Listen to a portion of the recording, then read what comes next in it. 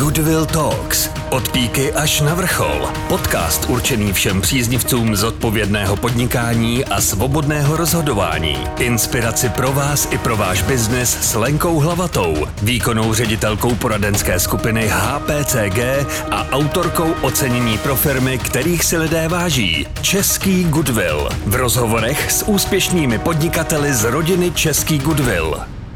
Vážení posluchači, vítám vás u podcastu Goodwill Talks od píky až na vrchol, který je určený všem příznivcům zodpovědného podnikání a svobodného rozhodování. Jmenuji se Lenka Hlavatá. Jsem výkonná ředitelka poradenské skupiny HPCG a zakladatelka ocenění pro firmy, kterých si lidé váží, Český Goodwill.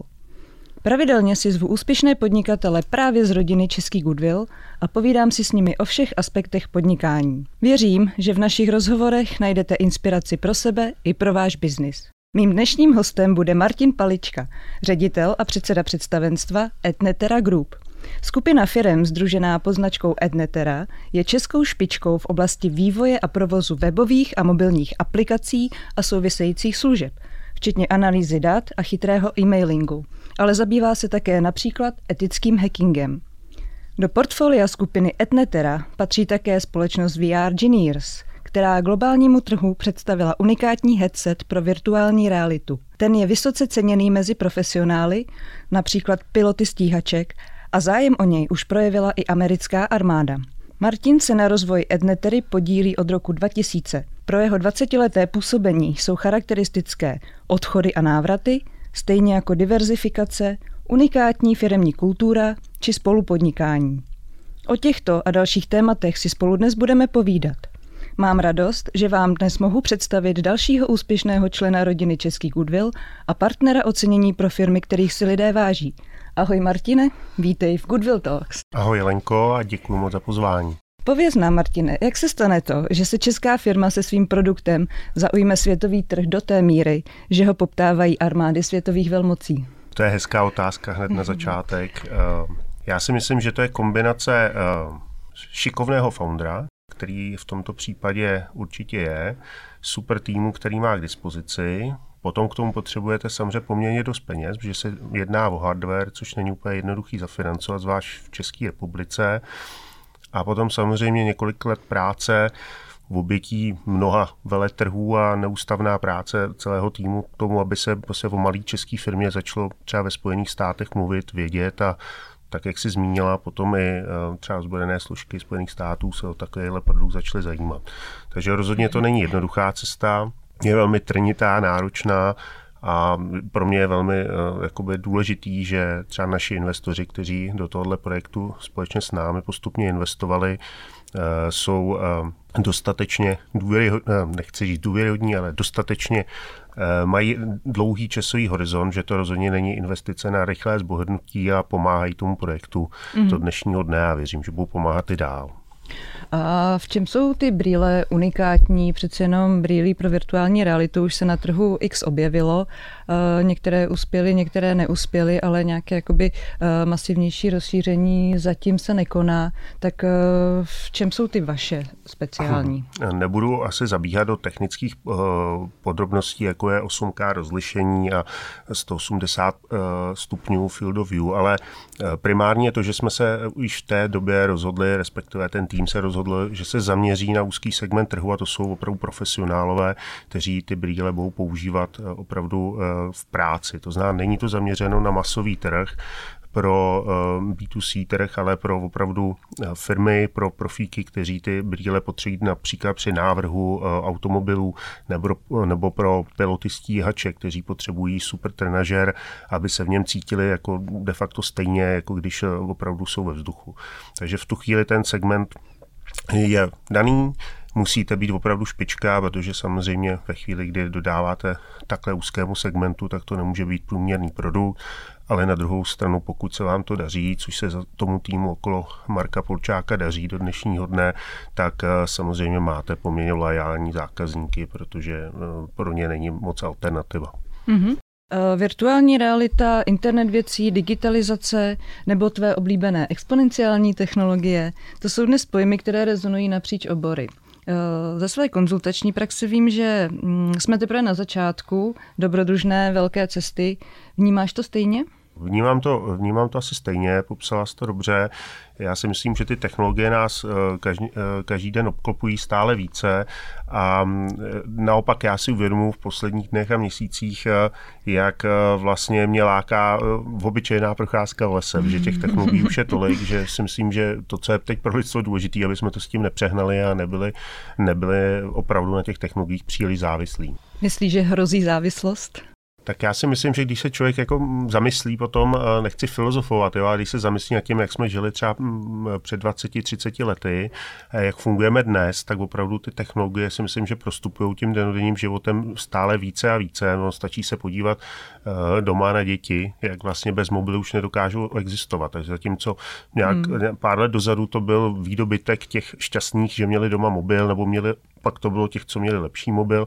Dneska už je to standard a vlastně malí 3, 4, 5letý děti už to berou jako normálně, že si hrajou s mobilem, umějí si stahovat hry, umějí swipeovat to, co třeba ta starší generace se postupně učila, tak oni už to prostě budou umět v 5, 6 líp než dospělí. A tohle se bude samozřejmě prohlubovat. To znamená, ta nová generace zase teda podle mě už těma technologiemi prostě bude žít. Každopádně zmínil jsi minulost, tak se pojďme vrátit trošku do minulosti. Kde to všechno začalo? Jak vznikla Etnetera Group? Co se týká Etnetery Group, tak samozřejmě vznikla okolo Etnetery samotné, to znamená Etnetery AS, která vznikla v roce 1997 a bylo to klasické webové studio, které založili dva spolužáci na vysoké škole, takže takový ten krásný příběh, jak se vždycky říká, od píky, ne z garáže, ale z obýváku tentokrát. Postupně kluci nabírali k sobě parťáky, jedním z nich jsem byl i já v roce 2000 a v roce 2011 v létě vznikla Etnetera Group, poněvadž jsme si uvědomili, že nechceme budovat jednu velkou firmu, to bylo asi podstatné rozhodnutí. V té době Etnetera měla něco okolo 100 lidí a uvědomili jsme si, že prostě můžeme růst dál a mít 150, 200, 300 lidí, ale každý jsme trošku jiný. Teď se bavím o těch spolupodnikatelích a každý má svoji specializaci a že možná bude lepší, když každý půjde trošičku jiným směrem, ale bude nás spojovat vlastně ta společná kultura, kterou jsme cítili a ke které se třeba dostaneme a budeme budovat třeba další firmy, které nám trošku diverzifikují i vlastně ten podnikatelský základ, protože být závislý na jedné firmě je něco jiného, než mít třeba těch firm 5 a každá podniká třeba v trošičku jiném odboru a když jeden obor jde nahoru, tak ten druhý třeba klesá naopak. Takže to bylo poměrně zásadní a to, co pro nás bylo důležité, bylo, že jsme cítili, že máme okolo sebe zajímavé lidi, které nejenom ve firmě, ale třeba i mimo, které potkáváme a bylo pro nás inspirující jako s těma lidma pracovat, dát jim možnost spolupodílet se třeba na vlastní firmě.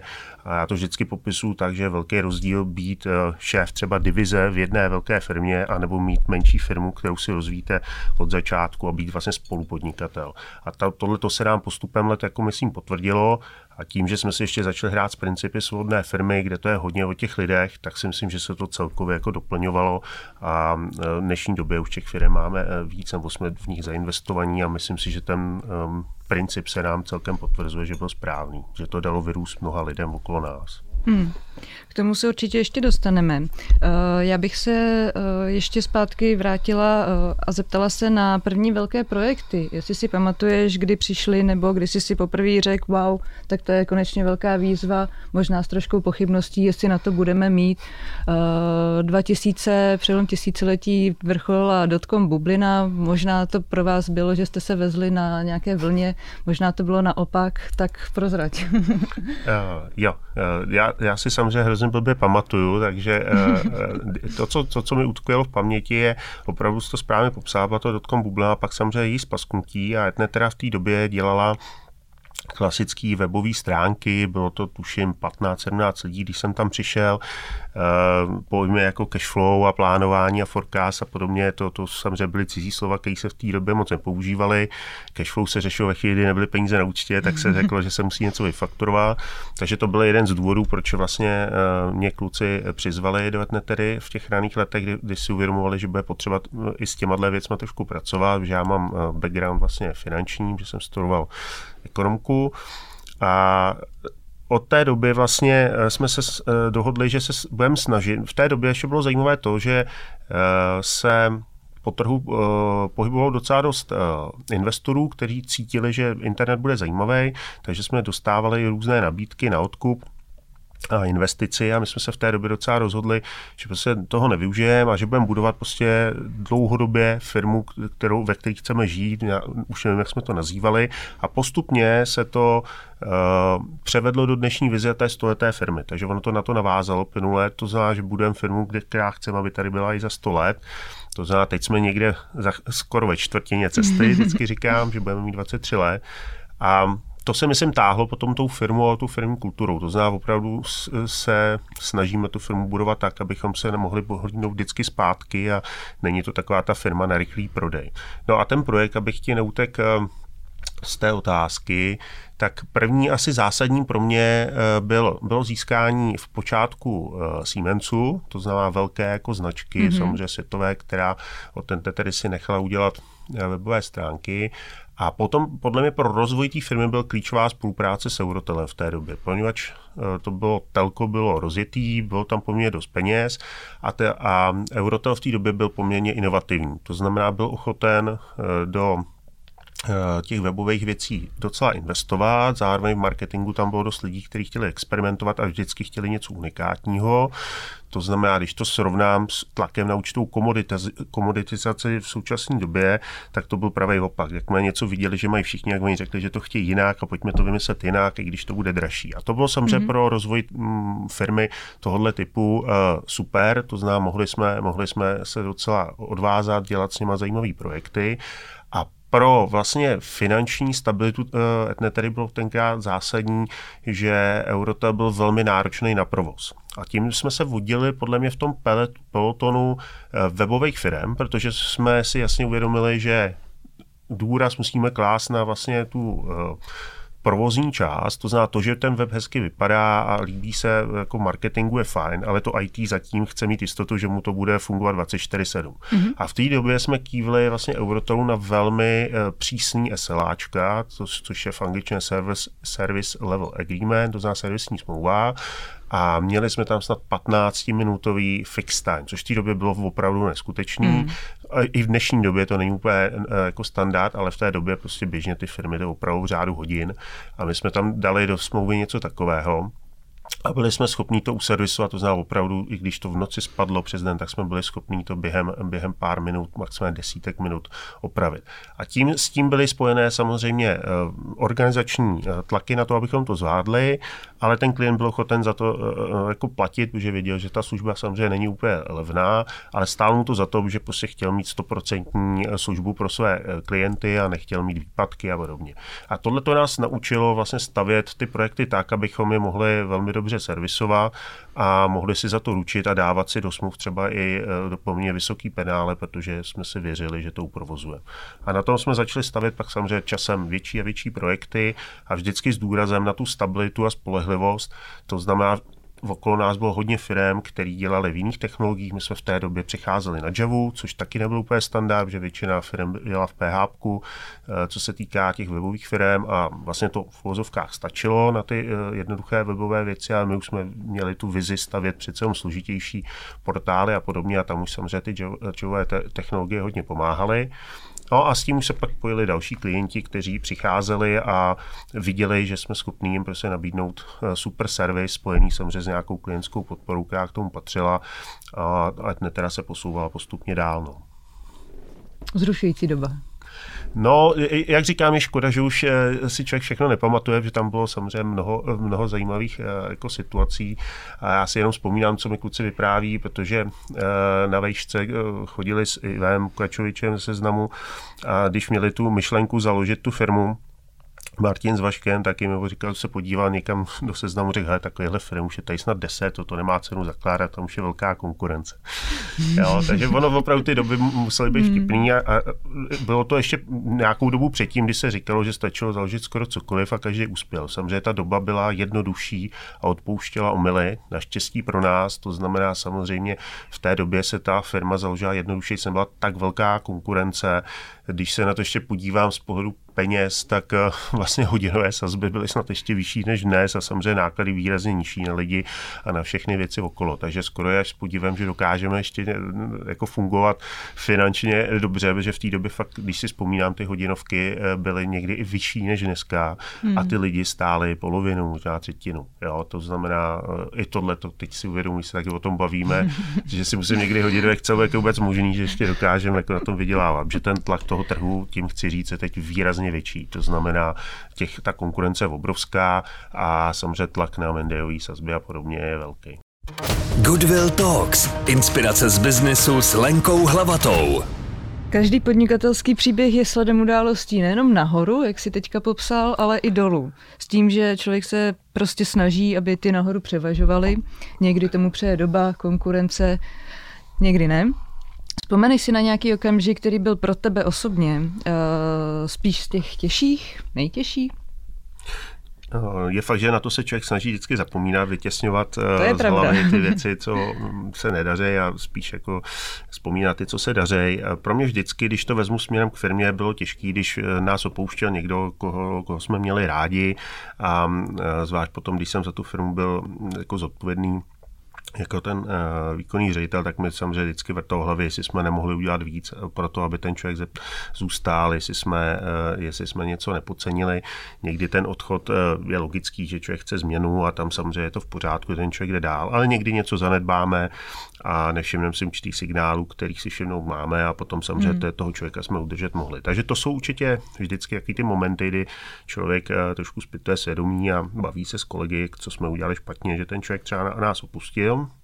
Proto pro mě vždycky bylo hodně důležité, aby jsme se s lidmi rozcházeli v dobrým a i když tam byly třeba někdy problémy a ten člověk úplně nefungoval, tak vždycky se snažíme ty rozchody dělat co nejlépe, protože ty lidé prostě na tom trhu jsou dál, nějak o vás mluví a vždycky je dobrý pro značku té firmy, když ti lidé odejdou a řeknou, jo, chtěl jsem změnu, ale teda je fajn parta lidí a vždycky rád se s nima vidím a to, co třeba dělají, tak na to jsem pyšnej, že ty projekty byly kvalitní. Tak to je jedna věc, co se týká těch lidí. Co se týká mě osobně, já vždycky nerad mluvím moc o sobě, tak určitě to bylo období, kdy už já to nemám rád, to slovíčko vyhořel, ale měl jsem se pocit, že už té firmě nedávám tolik, kolik bych asi mohl. Zároveň jsme tam měli v té době nějaké debaty ohledně dalšího směřování etnetery, kde jsem měl trošičku možná jiný pohled v té době, než tehdejší jako výkonný ředitel Martin, tak než bych jako ty emoce jitřil dál a tlačil doleva, když ostatní by chtěli třeba spíš doprava, tak jsem se rozhodl v té době prodat podíl a zkusit to někde jinde. A chtěl jsem teda jít úplně mimo ten obor a chtěl jsem fakt si vyčistit hlavu od IT a jít do něčeho jiného, ale samozřejmě nabídky začaly chodit zase z IT a nějaké kontakty, co člověk měl, prostě dohnaly a nakonec jsem zase zůstal v IT. Ale to, co je na tom zajímavé, že po určité době jsme se vlastně zase jako sešli a najednou v obě strany zjistili, že si jako zaprvé v etneteře Martin si uvědomil, hele, to je škoda, že se odešel, že teď se někam posouváme a já už bych taky se chtěl vlastně toho žezla zbavit a předat to a já jsem si zase uvědomil, že pro mě etnetera prostě byla ta srdcovka a že kdekoliv budu jinde, tak to bude možná fajn, ale nebude to super, jako v etneteře. No, takže jsem se zase, když to zkrátím, po nějaké době, po roce asi a půl vrátil, a postupně zase odkoupil podíl a tu firmu jsem si jako převzal a opravdu jsem ji začal řídit. Takže jsem jako viděl hezky, co to je, potom všechny ty rozhodnutí dělat a být za ně zodpovědný, což je fajn. A uvědomil jsem si, že člověk, když chvilinku jako je mimo tu firmu, tak získá nějaký nadhled, takže určitě se do té firmy nevrátil stejný Martin, který odcházel, a určitě jsem se vrátil jakoby trošku jiný a s větším odstupem k určitým věcem, a to, co vám přišlo v jednu chvíli jako zásadní, tak se jednou ukázalo, tak zásadní není a podobně. Takže to byl vlastně takový ten návrat, který byl velmi zajímavý, a určitě v té době, když jsem ten podíl prodával, odcházel, tak mě asi nenapadlo, že se budu vracet a podobně. A bylo pro tebe těžší rozhodování o odchodu nebo o návratu? Jak se na to dívali kolegové, protože svět je malý a notabene, když se týká Prahy nebo České republiky. To je hezký. Také jsem se o tom upřímně teda nikdy ještě nebavil, teda to ze mě všechno chceš vytáhnout. Pro mě samozřejmě ten odchod byl velmi, velmi složitý, protože ty lidi jsem měl rád, a můžu říct, že jsem se bavil v jedné firmě, kde jsme se bavili o spolupráci, a tak mi ten člověk nějakou dobu, on mi to pak přiznal, vlastně nevěřil, že jsem odešel. Měl pocit, že to byla IT firma, že tam jsem na výzvědách, že jsem z jeho pohledu tak hezky mluvil o Etneteře, že nevěřil, že tam vlastně jako opravdu jsem odešel. Jo, a já si myslím, že to je přesně ono. Já jsem neodcházel z mýho pohledu jako vezem, že bych si myslel, že všichni okolo jsou blbí a já jsem skvělý a odcházím, ale prostě cítil jsem, že to v určitý moment je možná správný rozhodnutí, ale zároveň to bylo strašně těžký, to je asi logický, po tom, co tady říkám. Takže já ty lidi měl hrozně rád, a samozřejmě v tu chvíli člověk, když říká leta, že jsme nějaká rodina, najednou tu rodinu opouští, tak to samozřejmě je hodně citlivý. Když jsem se vracel, tak to bylo zase takový očekávání, kam ta firma se posunula, jak ty lidi fungují, jestli když se vrátím, tak jim budu schopen jako zase něco nabídnout, nebo se třeba ta firma posunula jinam a já najednou nechytnu to tempo a najednou budu říkat věci, které už zase oni vidí jinak. Takže bylo to spíš očekávání, úplně si to nevybavuju, ale pro mě bylo hrozně příjemný, když jsme měli pak první večírek a vlastně tam jsem se s těma lidma viděl, tak kolik lidí přišlo a řekli, že jsou strašně rádi, že jsem se vrátil a že je to fajn a že je to dobrý signál jako pro Etneteru, že se zase ty lidi vracejí. A tím skončím ten monolog, že si myslím, že je super, a já to od té doby se snažím takhle udržovat, když někdo odejde z té firmy, aby u nás byl jakoby branej tak, že se může kdykoliv vrátit. Těch lidí, kteří by opravdu odešli, řekl bych ve zlém, že už fakt jako by jsme v té firmě vidět nechtěli, to jsou opravdu jednotky za těch více jak 20 let. A ty ostatní opravdu, i ten, kdo třeba v jednu chvíli neperformuje, řekneme, ten třeba na to nestačí, to neznamená, že za 3 roky nemůže být úplně superový člověk. A já když vidím ty kariéry některých těch lidí, tak z toho mám hroznou radost, jak uspěli v různých segmentech nebo firmách, a vždycky jsem hrdý na to, že jsme jim třeba pomohli v té kariéře. A teď se daří to, že někteří lidé, kteří třeba odešli a že chtějí fungovat víc samostatně a nejčo a podobně, tak jsou s náma v úzkém kontaktu a spolupracují s náma na projektech. To znamená, nejsou třeba úplně koroví zaměstnanci, ale prostě jsou ochotní s Etneterou spolupracovat a jsou vlastně i rádi, že úplně nezmizeli z toho perimetru té Etnetery. A tohle to je něco, co já třeba docela podporuji, protože si myslím, že oni nás znají tu kulturu, vědí, co od nás můžou čekat. My je známe taky a je to pro nás vlastně jako prospěšný vztah, že nám zase přinášejí něco zvenku. Já myslím, že každý, kdo nás poslouchá, už v tuhle chvíli tuší, a já to můžu jenom potvrdit, že Etnetera je známá svojí specifickou unikátní firemní kulturou. Tak jestli můžeš se tady trošku zastavit, víc nám ji přiblížit, v čem podle tebe tkví ta jedinečnost vaší kultury? Tohle se hrozně těžko popisuje takhle slovama. Jo? Když jsem o tom přemýšlel vždycky, tak jsem mě na to někdo zeptal, tak jsem říkal, to si člověk prostě musí zažít, a ve chvíli, kdy tam s náma několik týdnů bude, tak buď řekne, jo, cítím to, je to super, třeba v předchozím zaměstnání jsem to takhle neměl, anebo tam třeba necítí a třeba po pár měsících může odejít, že třeba čekal něco jiného. To znamená, za mě je to samozřejmě logicky o těch lidech, kteří tam jsou. A já jsem hrozně hrdý na to, že tam máme mnoho kolegů, kteří jsou s náma třeba 15-20 let, táhnou tu firmu hrozně dlouho, prožili si ty up and downs, jak si správně řekla, není to vždycky jenom nahoru a těch problémů je vždycky taky dost. A tam se právě pozná ta lojalita těch lidí, že když se daří, tak jdou s vámi, ale samozřejmě ve chvíli, kdy se chvilku nedaří, teď nemyslím jenom třeba finančně, ale prostě jsou organizační problémy nebo se řeší hodně směřování firmy, tak jako neskočí po první nabídce, která se na trhu objeví, ale zůstanou s váma. A tohle je pro mě jako jádro. Potom si myslím, že to je hodně ta otevřená kultura v tom, že se vždycky snažíme, jako všichni majitelé, jako chovat navzájem k sobě, jako, že jsme na stejný úrovni, to zná nějaký kastování a tady to je ředitel a ty seš tady jenom na recepci a ty budeš tady takhle vzhlížet, to je pan ředitel, to je nesmysl, se všichni se spolu sobě chováme jako rovnej s rovným a to prostě blbý takhle popisovat, to prostě buď to tak je a lidi by to potvrdili, to by bylo lepší se zeptat těch lidí, jestli to tak cítí, anebo ne. Já jenom za sebe můžu říct, že jsem se vždycky snažil, aby tam tohle prostředí se posilovalo, proto jsme vlastně byli inspirovaní těma prvkama svobodné firmy, o kterých o tom konceptu je psáno samozřejmě mnoho knih, a z každý jsme si trošičku něco vzali a zkoušeli si tou vlastní cestou. To znamená, když k nám někdo přijde, aby cítil, že má velkou důvěru, to je jedno slovíčko, který jako používám hodně často, to znamená, ve chvíli, kdy ten člověk u nás je, tak by měl cítit velkou důvěru a vedle toho logicky velkou zodpovědnost. To znamená, není to postavení na tom, že máme geniálního ředitele a nějaký management, který to super řídí a všichni ostatní dělají to, co my vymyslíme, ale je to naopak ze spoda postavená firma, kde já věřím, že máme super lidi, kteří vědí, co mají dělat. Ve chvíli, kdy nevědí, tak se poradí a my jim vlastně umožňujeme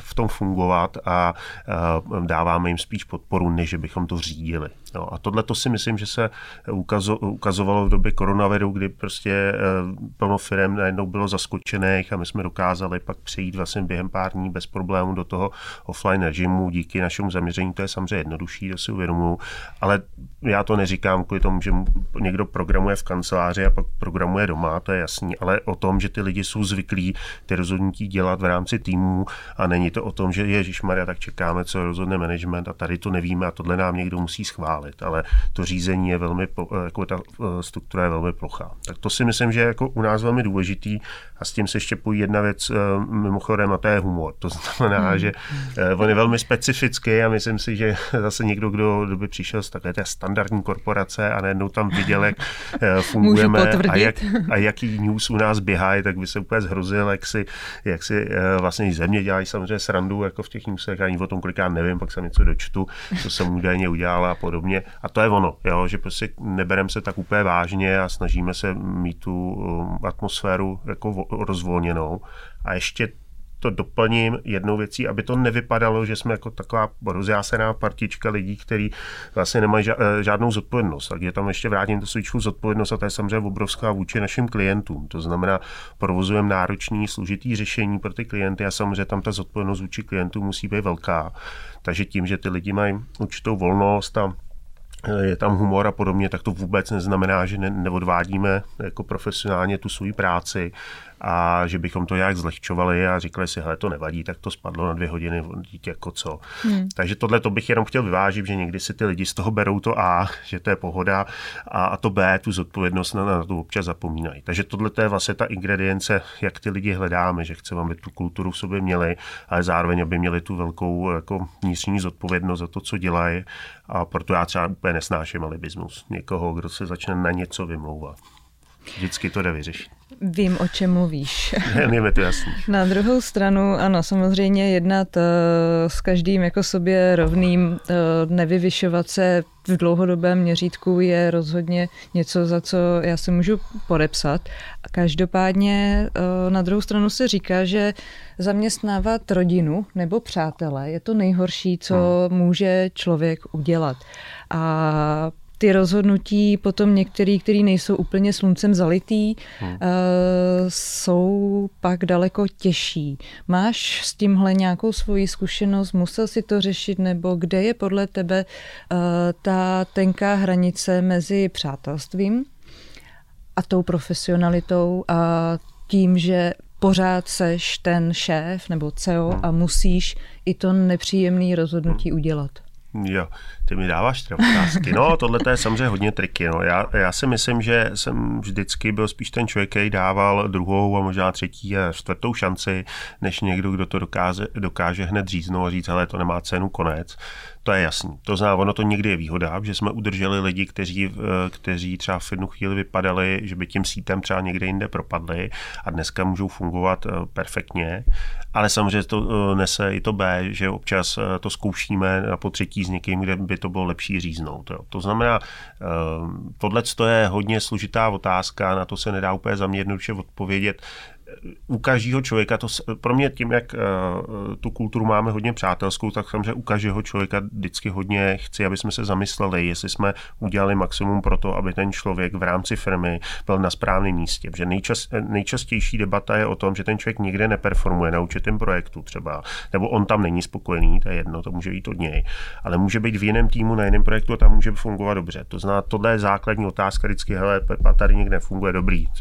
Přemýšleli jste o tom, kde by fungovat mohl a řešil si to s jiným týmem. A tohle je úplně základ. Což taky není úplně samozřejmě, že prostě někde někdo nefunguje, ale tak ono to neklaplo, tak on půjde jinam. Tam se nám podařilo část lidí vždycky udržet, protože se třeba přesune na jiný projekt. Právě proto to byl i jeden z důvodů, si vědomu, když jsme zakládali Etnetoru Group a chtěli jsme víc firem, že jsme říkali, hele, tady budou vznikat nový projekty, které budou typově třeba úplně od Etnetery odlišný a tam se můžou některý lidi chytnout. Proto já jsem rád, že ty projekty, které jako vznikaly, tak opravdu část těch lidí, kteří by třeba odešli, tak v těch projektech dělají a jsou součástí té skupiny nadále a tím, že se vlastně známe dlouho s Etnetery, tak je to samozřejmě oboustranně velká výhoda. Tady bych třeba řekl příklad projektu Vertuplex, který jsme úspěšně jako rozjeli, já nevím, zhruba 2 roky dozadu a to byl kolega, který už zase dlouho dělal v obchodě, měl nápad, jak vlastně tu virtuální realitu zase trošku víc dostat k těm firmám, to znamená, hele, pronajmeme velký sklad, zasíťujeme a tak dál. A budou tam moc chodit ty klienti, opravdu si tam navrhovat třeba ty kanceláře, auta a podobně. A takovýhle prostor tady nikde není. Říkám, tady je možný, tak jsme to probídali, co kde je v Evropě, rešerže a opravdu vlastně nic takového nebylo. Každý to dělal v menších prostorech a opravdu takovýhle prostor nebyl unikátní. Ono s tím samozřejmě se pojilo plno dalších technických věcí, které se bylo potřeba řešit. A tím, jak jsme se na začátku bavili o těch bílých, tak jsme v té virtuální realitě měli už nějaké zkušenosti a věděli jsme něco o trackingu, o těch bílých a jaké jsou specifika. Takže samozřejmě to nám dalo velký náskok, že jsme věděli, na co se soustředit. Ale to gro bylo v tom, že ten kolega možná už v tom obchodě byl fakt dlouho unavený a ten Martin prostě by asi nejspíš odešel, protože pořád ho v tom dál a dál motivovat by bylo možná složitý. A pak jsme se vlastně o tom bavili a říkám, hele, to je blbost, aby si s tímhle nápadem někam chodil, peníze asi na to seženeš v dnešní době, že těch peněz na trhu je hodně a ty jsi šikovný obchodník, takže to by neměl být problém, ale pojďme to jako udělat ve skupině, že? Pojďme, my ti s tím pomůžeme to zafinancovat, rozjet to a tak dál. A toho člověka jsme vlastně udrželi ve skupině, ještě se k němu připojil další kolega Pavel Novák, který vlastně na obchod dokonce vedl dlouho. No a najednou jsme měli silnou dvojku, která jako rozjížděla firmu, která byla unikátní, zajímavá a oni najednou měli obrovskou šťávu a kdybyste se potkali, tak budou značením povídat o VR a jak je to baví. A najednou někdo, kdo už třeba v té Etneteře by byl úbytej tím, že to je jako podobný, tak najednou šel do nového projektu, kde byli samozřejmě v tu chvíli už jako spolumajitelé, no to s náma zafinancovali, to znamená, šlo to podle mě přesně tak, jak by mělo jít, že to nebylo, hele, jdu si hrát, seženu 10 milionů od nějakého fondu, když to nevyjde, tak to zabalím, ale opravdu to stálo na takových těch základech té Etnetery, kde my si myslím, že k tomu přistupujeme poměrně i konzervativně, že chceme, aby ty lidi vnímali, že každý milion někdo musel někde vedle vydělat, třeba v Etneteře v jiné firmě a že se k těm penězům chováme fakt zodpovědně. A proč to říkám, je to, že ty kluci po roce dokázali ve startupu se dostat jako nad nulu provozně. To znamená, vzali novou věc, zafinancovalo se to a po roce byli schopní jako vlastně generovat malý zisk, což není úplně podstatný, jestli je to zisk nebo nula, ale dokázali se samofinancovat a ještě jsme to vlastně potom realizovali v roce 2020 teď vstup investora, kterému se ten projekt extrémně líbil a měl velký zájem o vstup, takže Etnetera snížila svůj podíl Etnetera Group a máme tam dalšího investora, který tomu samozřejmě zase pomáhá dál. A tohle je krásný příklad toho, že vlastně lidi, kteří v jednu chvíli můžou být třeba demotivovaní, tak vlastně otočíte vlastně do úplného nadšeného podnikání a jdou s náma dál. To znamená nepasovat lidi do pozice, kterou teďka potřebuješ vykonávat nebo obsadit, ale naopak pasovat ty pozice podle toho, nebo vytvářet podle toho, jaký má ten daný člověk nejsilnější stránky a schopnosti. Krásně jsi to popsala. Já jsem se o tom často bavil, že takový ten standardní management, jak vnímám, byl dobře si udělej business plán, takhle si řekni, jak potřebuješ organizační strukturu, jaký lidi potřebuješ, pak jdi na ten trh a najdi ty správní lidi, takhle si jedej do těch políček a máš tu super firmu, že víš, co chceš dělat, tady máš ty políčka a tam dosadíš ty lidi. A já se na to spíš dívám opačně, to znamená, mám skupinu lidí, který prostě věří vnitřně, že jsem s nima schopnej dodávat super servis a ty lidi se samozřejmě v čase jako pohybujou. A já musím velmi personálně jako personifikovat, to znamená velmi dobře sledovat, nemyslím teď já osobně, já myslím jako firmu, a to znamená ty týmy, že pracovat s těmi lidmi, jak se pohybujou a jak ta firma roste, tak se přizpůsobovat těm lidem. A v určitých chvílích my můžeme mít pocit, že chceme jít do určitých technologií, ale když tam budu mít ten set těch lidí, kteří chtějí dělat trošku jiné technologie, tak musím zvážit, jestli buď teda tak silně budu tlačit technologie a o část těch lidí přijdu, anebo ho se přizpůsobím těm lidem, protože prostě chci, aby tam zůstali a jdu třeba v těch technologiích trošičku jiným směrem, než kdybych si přečet nějaký průzkumy a ty chytrý hlavy a ty řekli, hele, tato technologie je ta nejlepší. Protože ta technologie podle mě vždycky až na druhém místě, to první jsou ty šikovní lidi, kteří to z jakoukoliv technologii nakonec dokážou jako napsat. Teď to beru v uvozovkách samozřejmě, to není tak 100%. A tohle je ten můj způsob. To znamená, když vidím, že mám šikovného obchodníka, který mi v jedné firmě jako už třeba není dostatečně motivovaný, tak se může najít projekt, ve kterém se ten člověk najde a najednou ho ten obchod se začne bavit, protože prodává úplně něco jiného, má tam úplně jiný spirit a najednou z velké firmy jde zase budovat malou firmu, cítí tu zodpovědnost za to dennodenní cashflow a podobně. A tohle je to, co se mi líbí, to znamená, máme tam jednu z firem, kde vlastně to vede bývalý projekták, který zase hledal nějakou jakoby změnu, takže jsme tam dělali akvizici a ten člověk tu firmu začal řídit, samozřejmě měl nějaké omezené zkušenosti a postupem jako let se posunul podle mě na velmi, velmi šikovního jako ředitele firmy, řídí desítky lidí a to bylo to, co já tam sleduju, že v první fázi by člověk řekl, má ty zkušenosti tohle, aha, tak nejdem někoho, kdo už ty zkušenosti má. A nebo sedíte někoho, kde je postupem získá, trošku mu v tom pomůžete a po pových letech máte vlastně super manažera, který si vybudoval vlastně firmu z píky a ten vztah je úplně jiný, než někdo najatý, kdo to jenom jde řídit. Goodwill Talks. Inspirace z biznesu s Lenkou Hlavatou. Určitě už jsi zmiňoval diverzifikaci, to je věc, která vám dává velký manipulační prostor to realizovat. Pověz mi, jak vypadá Ednetera dneska, koncem první 25, jak případně má vypadat v polovině svého cyklu života. Teda ty mi dáváš otázky. Teda. Tak víš, že já nejsem nenáročná. No, já jsem vždycky říkal, že nejsem úplně jako vizionář. Jo. To znamená, že bych teď jako dokázal říct, jak mám krásnou vizi, jak budeme za 20 let. Pro mě vždycky bylo důležitý, abych měl pocit, že jako skupina proplouváme tím životem tak, že dokážeme reagovat na ty výzvy, které na tom trhu jsou a přinášet takové řešení našim klientům, který je posouvají dál. To znamená ve chvíli, kdy jsme cítili, že třeba ta virtuální realita bude zajímavý téma, tak abychom v tom prostředí dokázali těm klientům nabízet něco unikátního, něco zajímavého.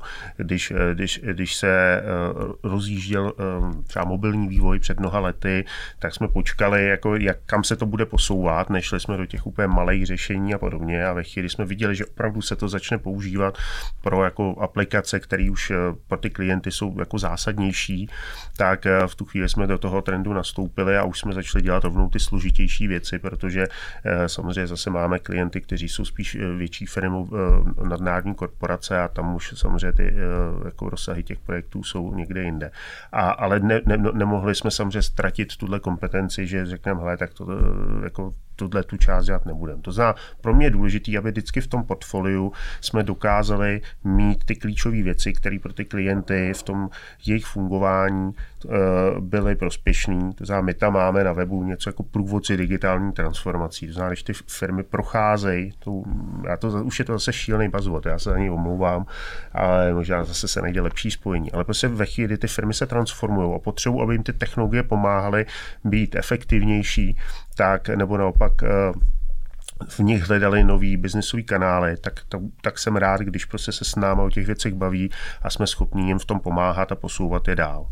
Takže to je prostě moje vize, aby jsme vždycky měli super partu lidí, kteří tam ví, proč tam jsou, to zná to proč, pro nás je vždycky velmi důležitý, aby ty lidi věděli, proč jsou fetneteře, co děláme za projekty a mají jako smysl, že to rozhodně nejsou projekty, kde vezmete desítky lidí z trhu a jenom je někam posadíte do banky nebo někam a vezmete si z toho marži. Možná bychom byli dneska dvojnásobní, kdyby jsme tohle dělali, ale jsou to lidi, kteří prostě jsou super tým, ví jako co Etnetera chce jako dělat a jsou na tu firmu hrdí. A jestli ta firma v tu chvíli bude dvojnásobná, trojnásobná a nebo bude dělat technologii A nebo B, podle mě není zásadní. Důležitý je, aby se tam ten duch té firmy jako udržel a CEO, který v té době bude, tak aby na tu firmu byl tak hrdý, jako jsem na ní dneska já. Dává to smysl. Vy dneska ale už jste i v roli, nebo stavíte se do role investiční skupiny a sami si vyhledáváte projekty, do kterých vstupovat jako strategický investor. Podle čeho se rozhodujete, že do toho půjdete? Jaký parametry jsou pro vás případně důležitý? Já si myslím, že jsme takový ten asi oportunistický investor, to znamená, nemáme nějakou zase danou přesně strategii, chceme tenhle segment a takovýhle podíl na trhu a podobně.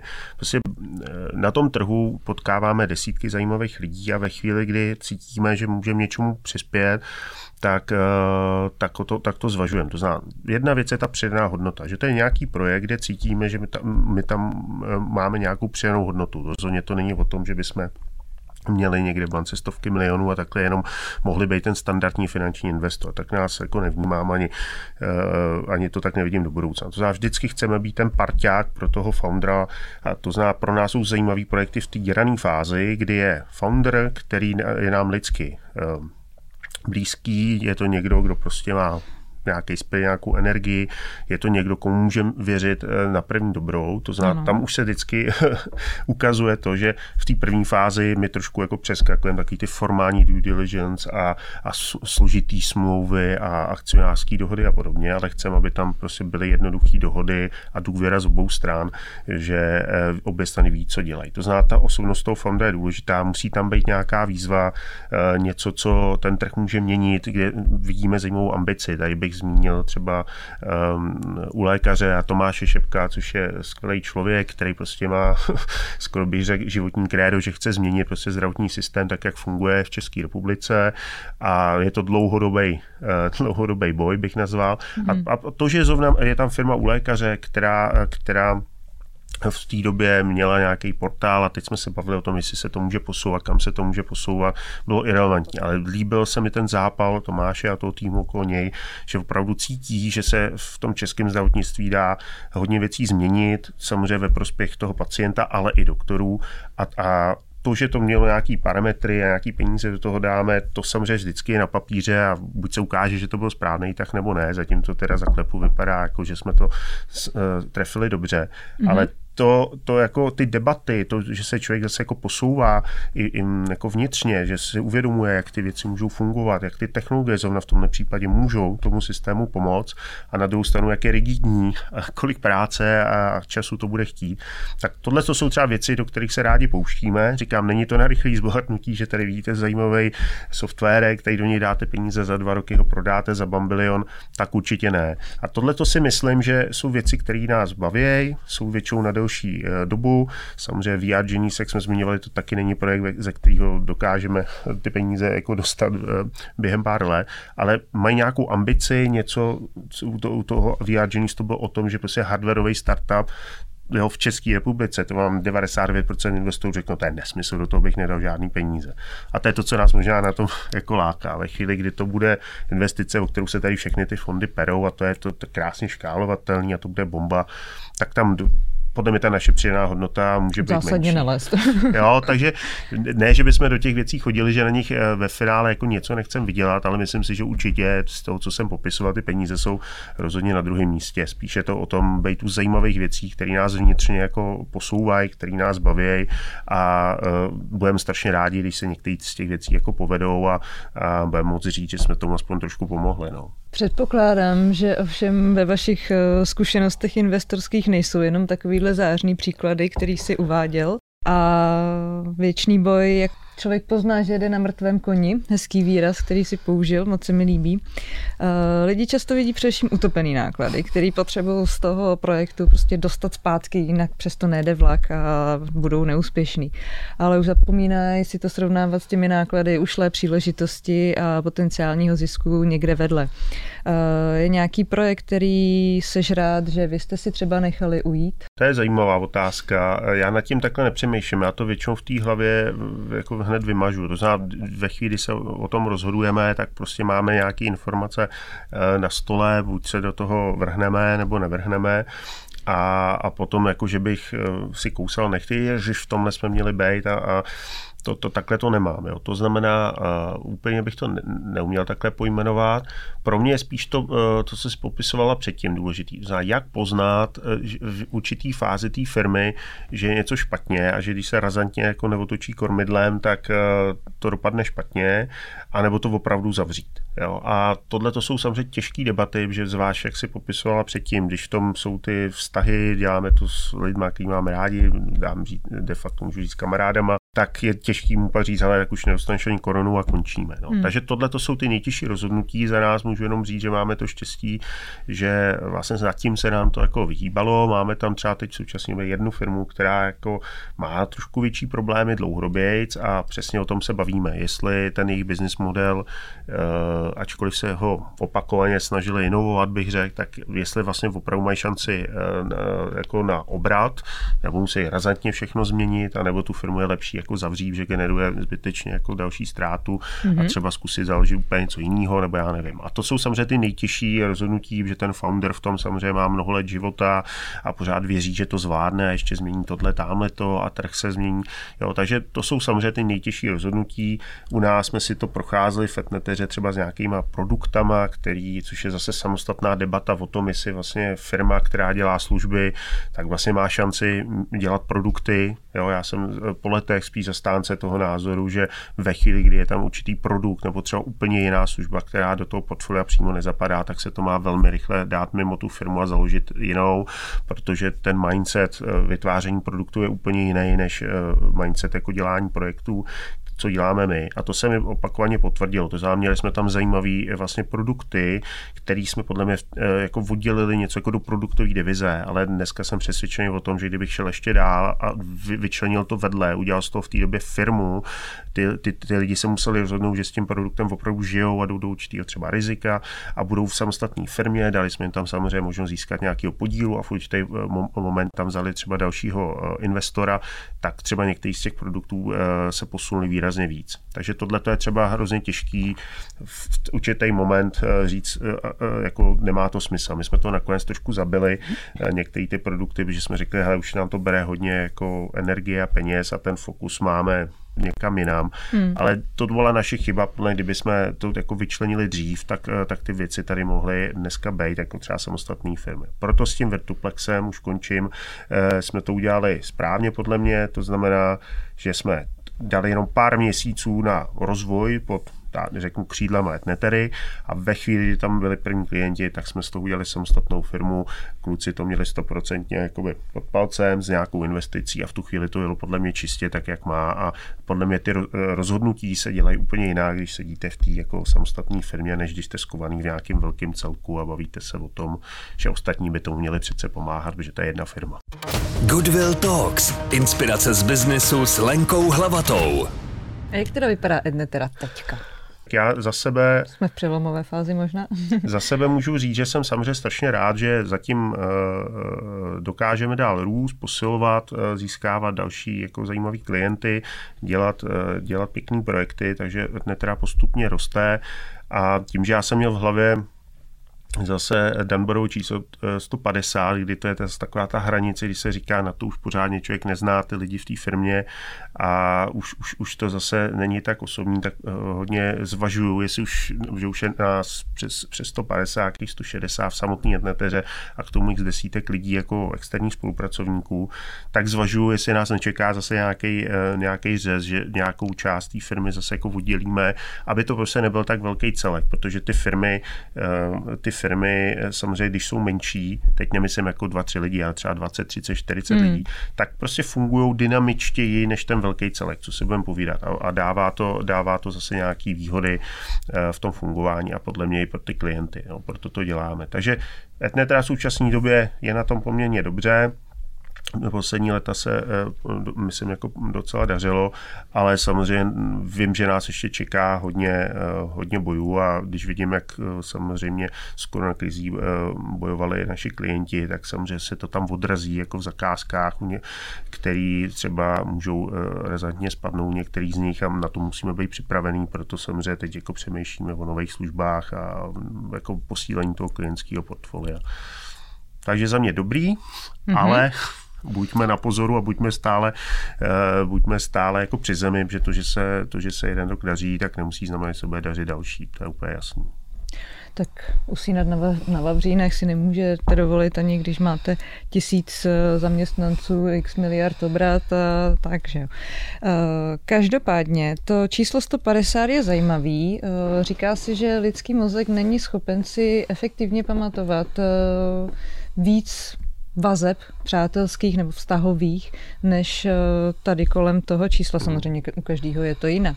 Nicméně potom už jsou to jenom jména, nějaké matné vybavení, ale nejsou to ty kvalitní vztahy, kdy dokážu říct jasně, tady Maruška má 2 děti, má ráda to a jsem nějakým způsobem schopnej jí tímhle způsobem vnímat. No, každopádně, jaký sexy projekty další, kromě VR Genius, u lékaře, Virtuplexu si zmínil, na kterých v tuhle chvíli pracujete, nebo se v nejbližší době chystáte, i když samozřejmě ta situace není přehledná a pravděpodobně úplně nebude z nejrůžovějších v následujících měsících. Je něco takového, co tě nutí ráno brzo vstávat a stává ti husina, když si na to vzpomeneš, takové to zrušení? Jasně. Jo, samozřejmě, co se týká těch projektů, který dělá Adnetera samotná, je samozřejmě celá řada. Mně se třeba líbí projekt typ RoboAdvisory, který jsme dělali pro našeho klienta v roce 2020 a to je vlastně nějaký zase směr, kterým si myslím, že se může posouvat ten finanční svět, to znamená, dokážete plno věcí zautomatizovat, byla to vlastně služba pro našeho dlouholetého klienta Broker Trust, který se spojil se špičkou, vlastně makléřskou firmou Wood & Company a ještě jakoby s jedním podnikatelem, který to vlastně celý vymyslel a řekli, my chceme vlastně pro ty poradce jim dát možnost velmi rychlého a efektivního alokování finančních prostředků pro jejich klienty. To znamená, je to všechno automatizovaný, uděláte nějaký profil toho člověka, na co spoří, proč spoří, kdy vlastně ty peníze třeba bude potřebovat a vlastně v reálném čase mu tam modelujete jako různý situace, takže on velmi rychle jako získá vlastně velmi přehledně ten vlastně náhled na to, co s těma penězma se může dít, jaké jsou scénáře, jaké jsou pravděpodobnosti a je to namodelovaný velmi hezky a ty reakce, které zatím máme, tak jsou velmi pozitivní, že se to klientům velmi líbí a hlavně těm poradcům to strašně šetří čas a vlastně tím pádem se stávají efektivnější a mají větší přidanou hodnotu pro ty svý klienty, že tam nesepisují dlouhý smlouvy a podobně. Takže to je třeba trend, který se mi docela líbí, tomu se říká RoboAdvisory. Pro ČSOB děláme na nějakých mobilních aplikacích, kde jsou zase samozřejmě ten směr je směrem těm klientům, aby všechno v tom mobilu měli, dokázali přes tu banku získat mnohem víc služeb a zase jim to pomáhalo i v běžném životě, třeba parkování a podobně. Takže v dnešní době je jasný trend Bank ID, který se v roce 2021 jako rozjede a okolo toho bude zase plno zajímavých služeb, když zůstávám v tom finančním sektoru. Samozřejmě, když se podívám do e-commerce, kde jsme vždycky byli aktivní, tak samozřejmě v dnešní době hodně firmy investují do vlastně těch svých řešení. My jsme vždycky byli hodně zase v takovém tom úzkém segmentu, že jsme nedělali ty malý e-shopy v desítkách, stovkách tisíc, ale vždycky jsme se zaměřovali na velké hráče a dělali spíš jednotky, ale velkých řešení, které byly něčím zase unikátní. To myslím tou firmou trošku prostupuje, že nechcem dělat takové ty věci, nazval bych to jako baťa cvičky, ale spíš věci opravdu na míru, které jsou něčím zajímavý, unikátní, takže tady můžu zmínit třeba Datar, který jsme strašně dlouho dělali, ještě děláme a tam samozřejmě, když přišla ta první vlna koronaviru, tak samozřejmě to byly obrovský nárůsty potom a bylo potřeba v tu chvíli ten e-shop podržet, aby jim to samozřejmě fungovalo a to jsou přesně ty momenty, kdy se samozřejmě musí spolehnout na toho dodavatele, že jim pomůže, protože samozřejmě ten vývoj byl očekávaný jinak a najednou to skoro ze dne na den udělá vánoční špičku. A toto popisuju, že to není jenom vždycky o těch jako sexy projektech, ale je to někdy i o té denodenní práci těch lidí, kteří, bych to řekl, drží ty řešení na nohou a přesahuje návštěvnost třeba dvojnásobně ty parametry, na který to je připravený a oni to musí zvládnout a vlastně v sekundách, minutách se rozhodovat tak, aby ty řešení fungovaly. Takže to je třeba ten e-business, který je nám velmi blízký. A teď jsou tam jako zajímavý projekty přesně v tomhle segmentu, protože si ty klienti uvědomují, že ten online do budoucna potřebují mnohem silnější a měli ho třeba v tom svém portfoliu, ale měli ho slabší a věnovali se třeba jiným věcem a jednou si uvědomili v jednu chvíli, že jsou na tom skoro 100% závislí. Podívali se na svý řešení, který měli třeba 10 let starý a řekli si, no tak to asi jako nemáme šanci přečkat s takovým řešením a uvědomují si, že musí do toho zainvestovat a mezi tím se ten trh samozřejmě razantně posunul, takže už to není o investicích v řádu se tisíc třeba pro ně, ale spíš jako milionů. A tam už jako vnímáme tu roli, že jim s těma věcmi můžeme pomoct, protože říkám, jsme na tom trhu poměrně dlouho. Hodně se mění automoto, náš jako velký klient je Škoda Auto, kde děláme obrovský projekt zase spojený vlastně s mobilníma aplikacemi. Škoda Connect, kde je vlastně, když se podíváte v dnešní době, tak se plnou funkčností opravdu do toho mobilu přenáší z Tesla, kde to asi ovládáte přes mobil a samozřejmě ty další automobilky musí tenhle trend sledovat a být v něm konkurenceschopný, takže já jsem rád, že třeba na takovémhle projektu taky můžeme dělat a je to zase o škálování Scrumu, kde máte desítky lidí, mnoho týmů, oni se musí synchronizovat, být dostatečně agilní, ale zároveň dodržovat nějaký termíny, takže asi si to dokážeš představit, jak ve Škodě Auto ještě v té situaci, jaká v roce 2020 byla, tak jak náročný tohle bylo vlastně ukočírovat, aby z toho nějaký výsledky vlastně byly a nebyl to totální chaos. Takže to jsou jako projekty, které mě třeba teď ve chvosti napadají, který každé trošičku jsem se to snažil dávat jako jiný typ a vlastně jiná výzva. No a třeba u toho týmu pro Škodovku jsme museli velmi rychle naškálovat vlastně ty týmy, rychle doplnit a ve chvíli, kdy ten trh samozřejmě neoplývá mnoho volnými, šikovnými lidmi, tak to bylo velmi složitý uřídit to. Takže byly tam zajímavé výzvy třeba minulém roce a zase jsem rád, že nějakým rozumným způsobem zvládáme a dokážeme jako dál růst a pořád to není jako na úkor té kvality, ale pořád vždycky při každém tom kroku si jako znova klademe otázku, jestli to dává smysl ten třeba projekt a to další jako zvětšení té firmy, aby nám prostě nešla dolů ta kvalita, což se bohužel může velmi rychle pak stát, když to jako nezvládnete uřídit. Nevím, jestli jsi měl šanci si během toho našeho povídání uvědomit, jak obrovský pokrok od webových stránek v roce 1997 až do dnešního dne Ednet teda udělala. Jak je to vlastně zrušující. A ještě co nás čeká?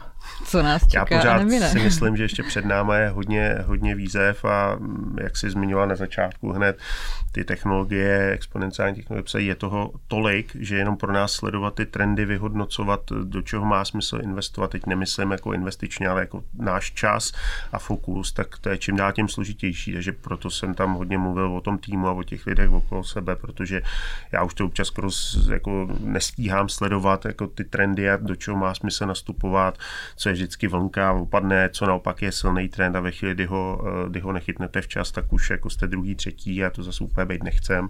Takže to si myslím, že ta orientace, vyhodnocování těch informací, práce s datama jsem dneska třeba vůbec nezmínil, tam takovou máme firmu, která hodně jako se datovou analytikou zabývá, to je samozřejmě zase neskutečně zajímavý segment, protože dat je hromada a někdo s nima umí pracovat, někdo s nima vůbec nepracuje, ty už jsou úplně ztracený, podle mě ty, co s nima pracují, jak už se budou rozdělovat na ty, co to fakt jako umí dobře vyhodnotit a ty, co si myslí, že to umí vyhodnotit, ale dělají špatné rozhodnutí. A na to už tam máme samozřejmě chytřejší lidi, než jsem já, kteří by vám k tomu řekli mnohem víc o posluchačům. A to je třeba pro mě úplně fascinující, protože máte prostě hromadu nestrukturovaných dát a někdo z toho dokáže vytahat pár klíčových rozhodnutí, na základě kterých třeba můžete razantně změnit třeba prodejní ceny a podobně. To děláme pro jednoho klienta teda taky. Obrovský projekt, který vlastně mění úplně od skladů, cenotvorby, všechno. A tohle v dnešní době je extrémně náročný, ale fascinující, že vám pak ty technologie nahradí takovou tu, teď to nazvu hrubou práci, že to někdo musel brát, přes Excely, přepočítávat, dělal chyby a podobně, že to za něj vlastně ty technologie dokážou udělat a pomůžou vlastně samozřejmě zefektivnit třeba v tom FMCG řízení celého řetězce. Takže to jsou krásný projekty, ale asi si dokážeš představit, že velmi jako náročný a není to vždycky jednoduchý. Dokážu si představit, zároveň tedy kromě toho, že analýze dat jsme neměli moc prostor se věnovat, etickému hackingu jsme neměli prostor se věnovat a tak.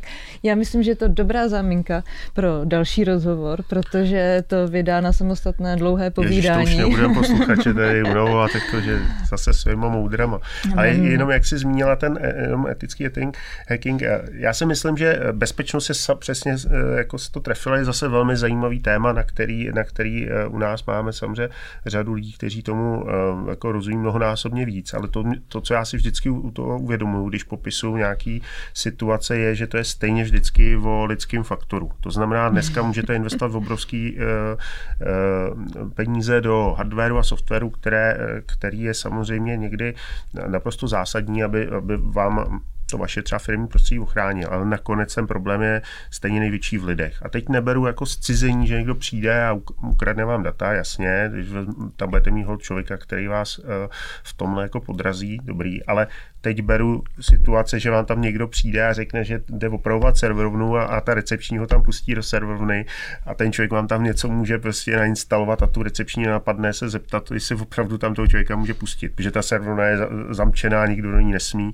A to jsou opravdu případy, které vím, že se stávají, když se třeba takovéhle situace testujou u těch klientů, jestli to projde, tak můžu říct, že projde. To zná opravdu jsou firmy, kde vám tam někdo přijde, tváří se sebevědomě, že tam jde něco opravovat a že potřebuje jít do serverovny a v tu chvíli, ve chvíli, kdy ho tam pustíte, tak on vám tam přes flešku pustí cokoliv a vlastně ta ochrana v tu chvíli je narušená vlastně zevnitř, že to v tu chvíli jako nepočítáte s tím, že se stane něco takového a nemusí to ten útok nikdo detekovat a najednou vám někdo získává informace z vaší sítě a vy to vůbec netušíte. A tohle to jsou jako situace, které si myslím, že jsou velmi rizikové. Takže to jenom, jak jsi to zmínila, tak jsem si uvědomil, že když tohle má někdo na starosti, tak vím, jak je tohle velmi složitá komunikace uvnitř firmy. Jo, že některé situace vás prostě nenapadnou a proto jsem zmínil tu recepční, že vás nenapadne, že by tam někoho pustil jen tak do té serverovny. Kritický body. Recepční, uklízečka, potažmo pracovník ostrahy, pochůzkář. Jo, a tohle to jsou prostě věci, které samozřejmě ty velké firmy tohle mají, že mají na to celý týmy a velmi zkušený lidi, ale pak ty menší střední firmy samozřejmě takovýhle zkušenosti mít nemusí a pak může dojít jako k jejich narušení jejich zabezpečení a oni se diví, že dali hromady peněz třeba do hardwareu, softwaru a tohle jim nikdo úplně neporadil. Takže tohle je jenom takový upozornění, když jsme u té bezpečnosti, aby jsme nezapomínali na ty lidi a takový různý situace, že plno informací vám někdo zjistí i po telefonu, jenom že vám zavolá do té firmy a dokáže správnýma dotazama zjistit informace, které si myslíte, že se ven nedostanou. Vy z televizní přenosy můžete nám říct na kameru vaše heslo. Jak mám říct své heslo? Ne, řekne, a opravdu, nevím, jaký procent, a opravdu určitý procent lidí to v klidu do té kamery řekne to své heslo. Jako opravdu. Televizní přenos. No tak ono opravdu jsou natočený scénky, že ty lidi to opravdu řeknou. Když se jí správně zeptáš, tak část lidí v klidu to své heslo řekne. Že řekne, že to je zábavný pořad, že tě jenom zajímá, jaký jsou různý hesla a ty lidi to tam řeknou. Jo, takže já tomu vždycky nechci věřit. Já bych řekl, že si ho nepamatuju. Tak to je jenom na pobavení na závěr, že se můžeme snažit všechno chránit, jak chceme, ale když to pak takhle někdo řekne, nebo si to nalebí, pokud možno na notebook, jaký má heslo, tak to pak jako všechno je marný. Vždycky je to jenom o lidech. Tak jsem chtěl jenom na závěr trošku smělou. Děkuju moc. Byl to krásný, příjemný, inspirativní rozhovor a jak jsme už naznačili, těším se na další spolupráci. Děkuji, Lenko, za pozvání a doufám, že si z toho aspoň posluchači něco málo odnesou a přeju jim, ať se jim daří a ať je dobře. A já přeju, ať se i tobě a celý Etneteře daří. Děkuji moc. Děkuji i vám, milí posluchači, za váš čas. Video z dnešního rozhovoru najdete na YouTube Český Goodwill a další rozhovory s úspěšnými podnikateli najdete na YouRadio Talks a dalších podcastových platformách. Těším se brzy opět naslyšenou. Goodwill Talks. Inspirace z biznesu s Lenkou Hlavatou. Další díly v aplikaci YouRadio Talk.